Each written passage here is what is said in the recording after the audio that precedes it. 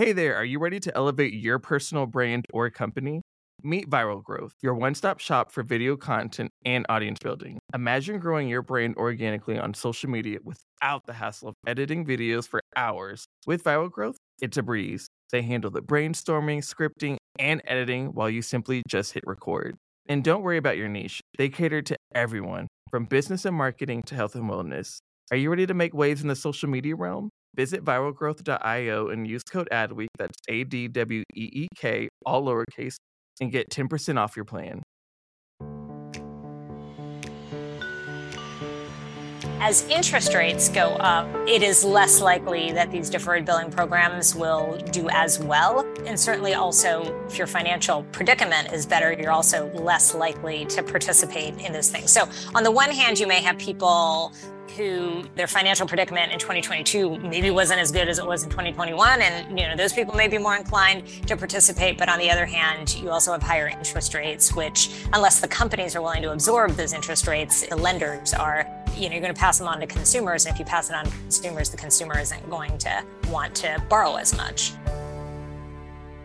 Welcome to today's episode of Brave Commerce. I'm Rachel Tipograph, the founder and CEO of Micmac. I'm Sarah Hofstetter, president of Profitero. And this is a show that talks about what's relevant in e-commerce for the world's biggest brands.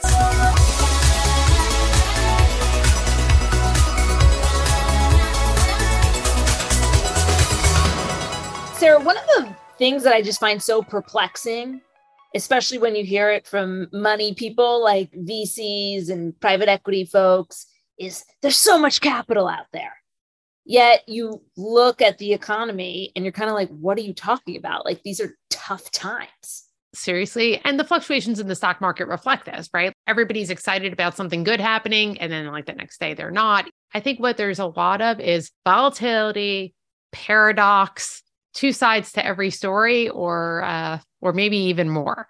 So you look at where the marketplace is going and you're like, oh, okay. So if X is true and Y is true, then Z must be true. And that's like, it couldn't be further from the truth. If X is true and Y is true, then you got to pressure test Z all over again, because we look at consumer spending. Wow, everybody's ready to continue to spend. People are traveling. The airports are busier than ever. People are just happy to throw the money out into the marketplace, and manufacturers are continuing to raise prices, and retailers are continuing to raise prices, and people are spending it.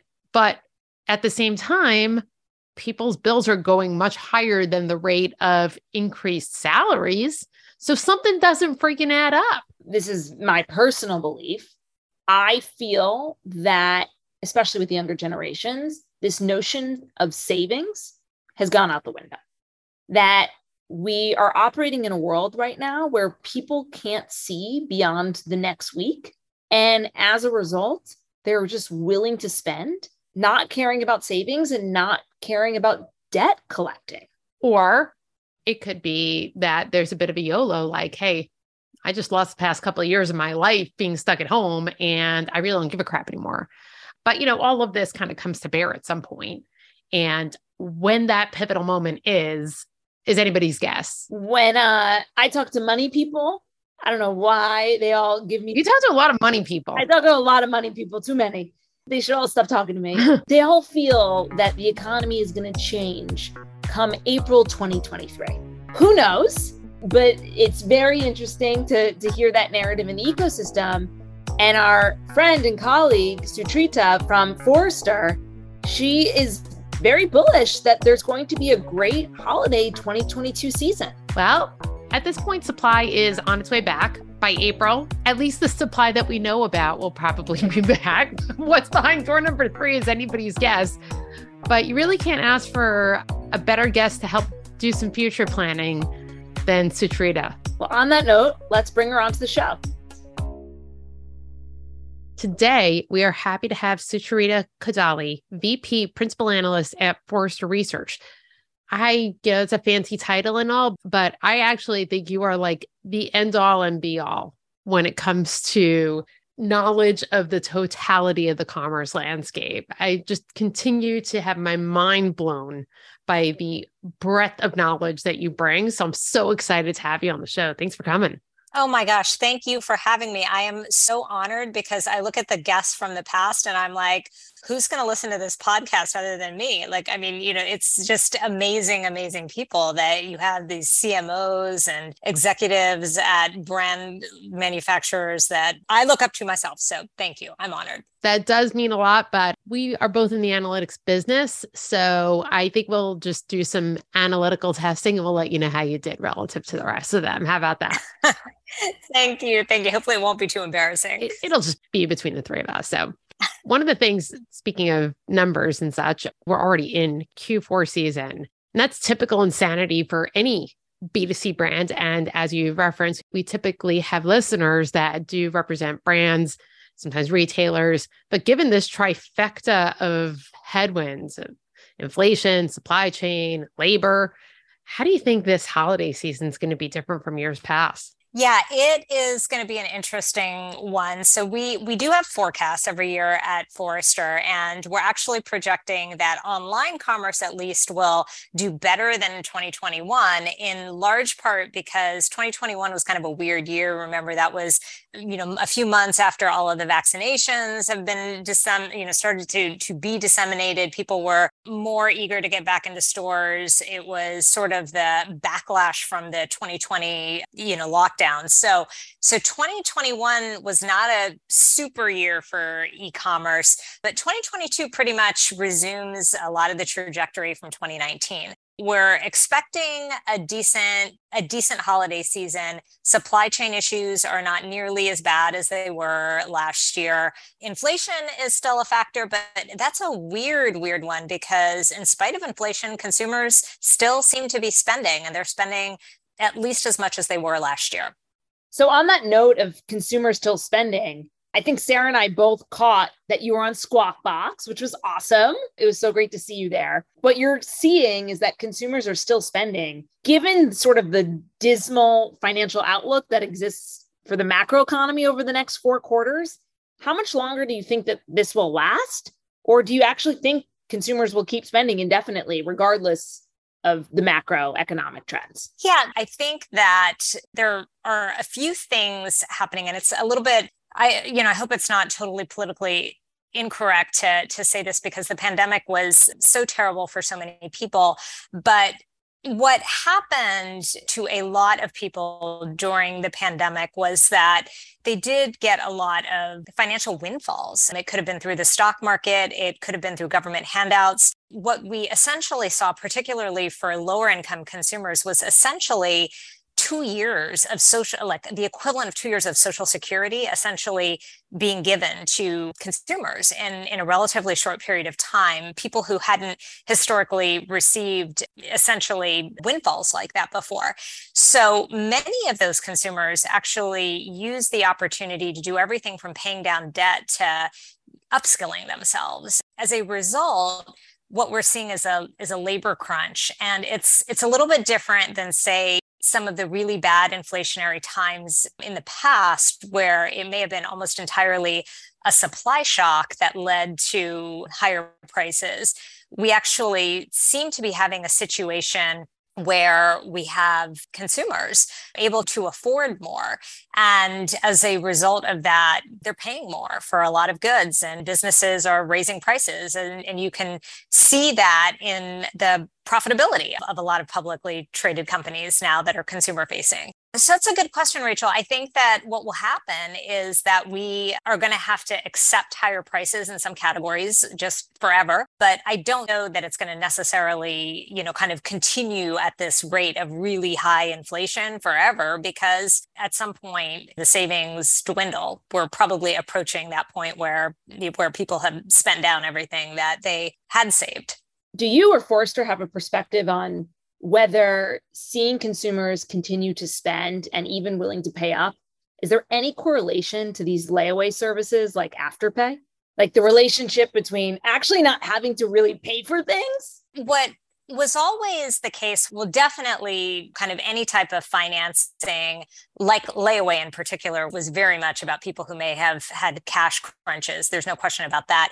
Certainly, in the past, you had two things working together. You had low interest rates in addition to people maybe being financially strapped. And that actually led to a lot of these deferred billing programs and the successes of them. As interest rates go up, it is less likely that these deferred billing programs will do as well. And certainly also, if your financial predicament is better, you're also less likely to participate in those things. So on the one hand, you may have people who their financial predicament in 2022 maybe wasn't as good as it was in 2021. And, those people may be more inclined to participate. But on the other hand, you also have higher interest rates, which unless the companies are willing to absorb those interest rates, the lenders are, you're going to pass them on to consumers. And if you pass it on to consumers, the consumer isn't going to want to borrow as much. Yeah, that really gets us into conversations about elasticity and how long this stuff can go on. Hey there, podcast fam. Are you ready to break free from the social media rut? Hold on to your hatch because we've got just the thing for you. Meet Viral Growth, your one-stop shop for leveling up your online presence. Whether you're a personal brand or a company, they've got the tools and know-how to take you to the next level. With Viral Growth, forget about those endless hours of video editing. They handle everything from brainstorming to polishing your content so you can just focus on being awesome. And guess what? We're hooking you up with a sweet deal. Use code ADWEEK for 10% off when you sign up. Ready to take your social media game to the next level? Head on over to viralgrowth.io and let's turn those digital dreams into a reality. In terms of like what people are willing to pay for, whether now or later, one of the things that cropped up a lot was that people were willing to pay for convenience, when the going was good, combination of having that influx of cash, stimulus, whatnot, as well as personal safety. So people didn't want to go into stores, so they were willing to pay for the convenience of having DoorDash or any last mile delivery option. It's harder and harder for people to be able to make ends meet given the inflation, yet consumers are still, it doesn't seem like it's going to have any sign of letting up. That being said, the profitability metrics on all this stuff are wackadoodle, right? Like, how do you pay people to do all the shopping for you and deliver it and be able to, continually either waive fees or expect consumers? So who pays for this? Like, is it the consumers are just expected to pay for that convenience? And if so, does that just totally drop off? Do the brands have to start defraying these costs?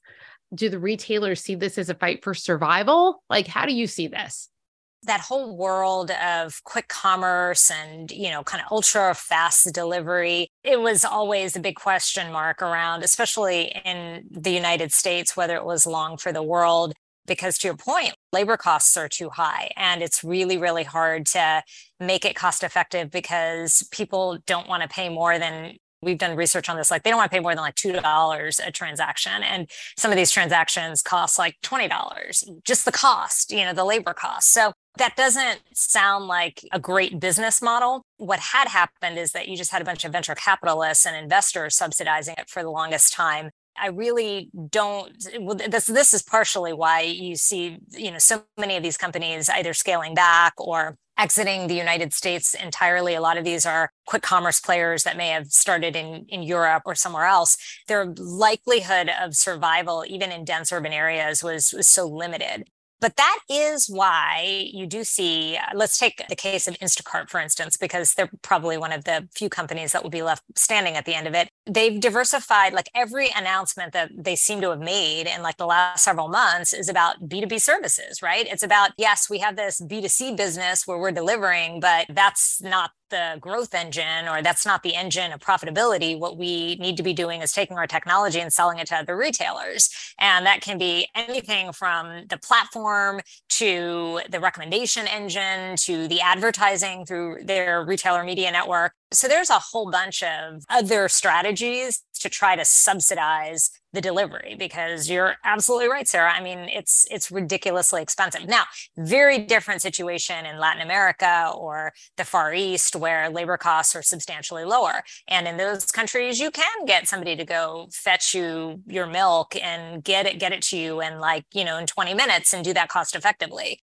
But we don't have that in this country. And until we get drones, it's probably not going to happen at scale. Yeah, the future of last mile is certainly automation. You might be sick of talking about this topic, but Sarah and I are obsessed with it, so we can't avoid talking about it. In the changing ecosystem, And as more and more dollars move into commerce, whether that is pure play or omni-channel, we're watching different organizations move where e-commerce sits within the organization. Sometimes it's the marketing team. Sometimes it's the sales organization. Sometimes it's the center of excellence. Do you have a perspective on or feedback from a lot of the brands that you work with on where commerce should sit within an organization? Yeah, that's a really interesting question about org structure, because in all of the companies that I have seen, almost no two have the same organizational structure for e-commerce and digital. And even within the same company, it's not uncommon for me to see digital sitting in 5 different places over the course of, say, 5 years. And, you've probably seen similar things too. But more importantly than where it sits, because if anything, I think that you as a digital leader probably want to sit as close as you can to the nexus of power, wherever that is in the organization, whoever is the most influential, whoever happens to be able to get you the biggest budget. Sometimes that's within the finance organization. Sometimes it's within the merchandising team. Sometimes it may be marketing. So wherever that is, and sometimes that nexus can change too, depending on if there are new executives sometimes brought in from the outside, right? Or some people get promoted. But more important than where it sits is to make sure that goals are aligned. And that is where I see the single biggest point of failure for a lot of brands and e-commerce teams, is that if they are set up in a way where their goals are not aligned with whoever they need to be working with, that is where things fall apart. Like, for instance, one of the biggest reasons that, say, an online marketplace will fail is because you'll have a marketplace team, and that team is responsible for trying to drive marketplace units, but then they are essentially competing with their internal merchandising team. And if you don't have the same goals to try to drive marketplace units or try to drive profitability through marketplace units, you're going to basically have that merchant push out the digital organization. The only exception I would say would be like early in a company's life cycle with digital, and you probably want a little bit of oxygen in the beginning. And the best way to get that oxygen is often to let that part of the organization be siloed, so you're not stymied by all these departments of no, which we know are, prevalent in large companies. Yeah, usually when the question of budget comes up, that's usually where the Department of No starts rearing its ugly head.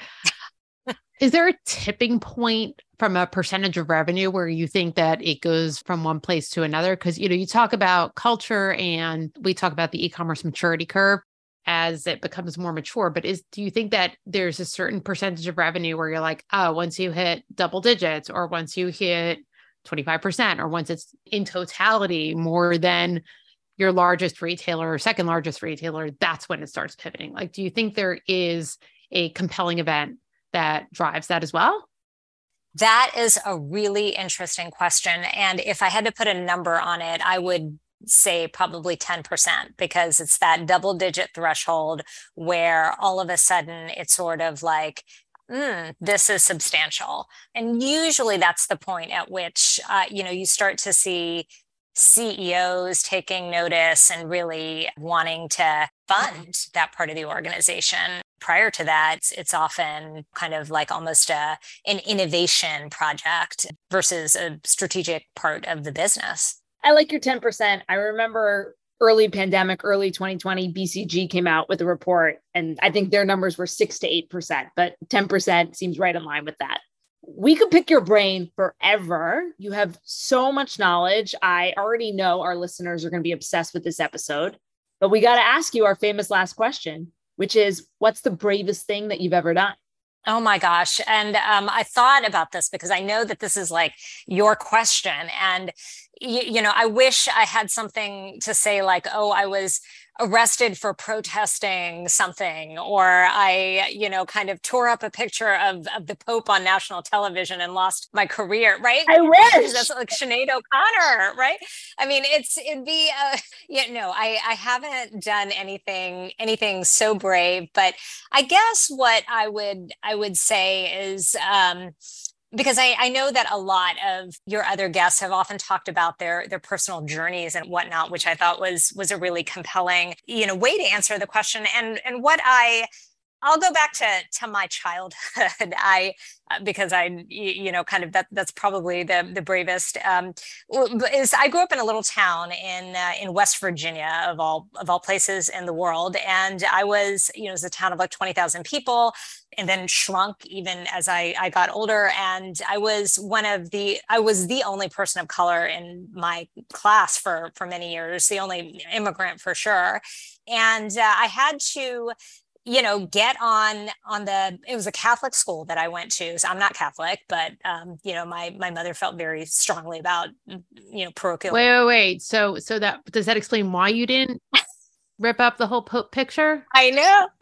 There is so much to unpack. It'll be another conversation, Sarah. I grew up probably feeling more like an other than any other time in my life. And, just even getting on the bus every day, as like a 6-year-old was definitely, kind of something that I wish I didn't have to do, but it made me who I am. And, I guess a more interesting person. It certainly has shaped my empathy for others, probably more than anything. So I guess that's what I would say is probably the bravest thing I've ever done. It's like if I had to have written, if I had been asked that question as like a applicant for college, I don't know what I would have said. It's a great provocative question. Well, I have a feeling maybe the answer would be similar.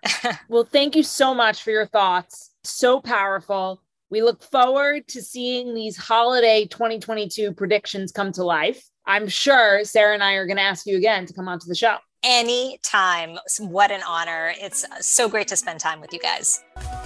Thanks for listening. Please leave us a rating and review on Apple Podcasts. Follow us on Spotify and Google Podcasts. And don't forget to share this link with a friend.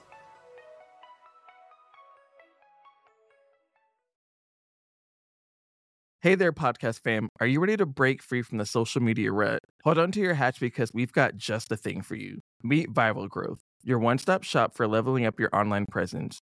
Whether you're a personal brand or a company, they've got the tools and know-how to take you to the next level. With Viral Growth, forget about those endless hours of video editing. They handle everything from brainstorming to polishing your content so you can just focus on being awesome. And guess what? We're hooking you up with a sweet deal. Use code ADWEEK for 10% off when you sign up.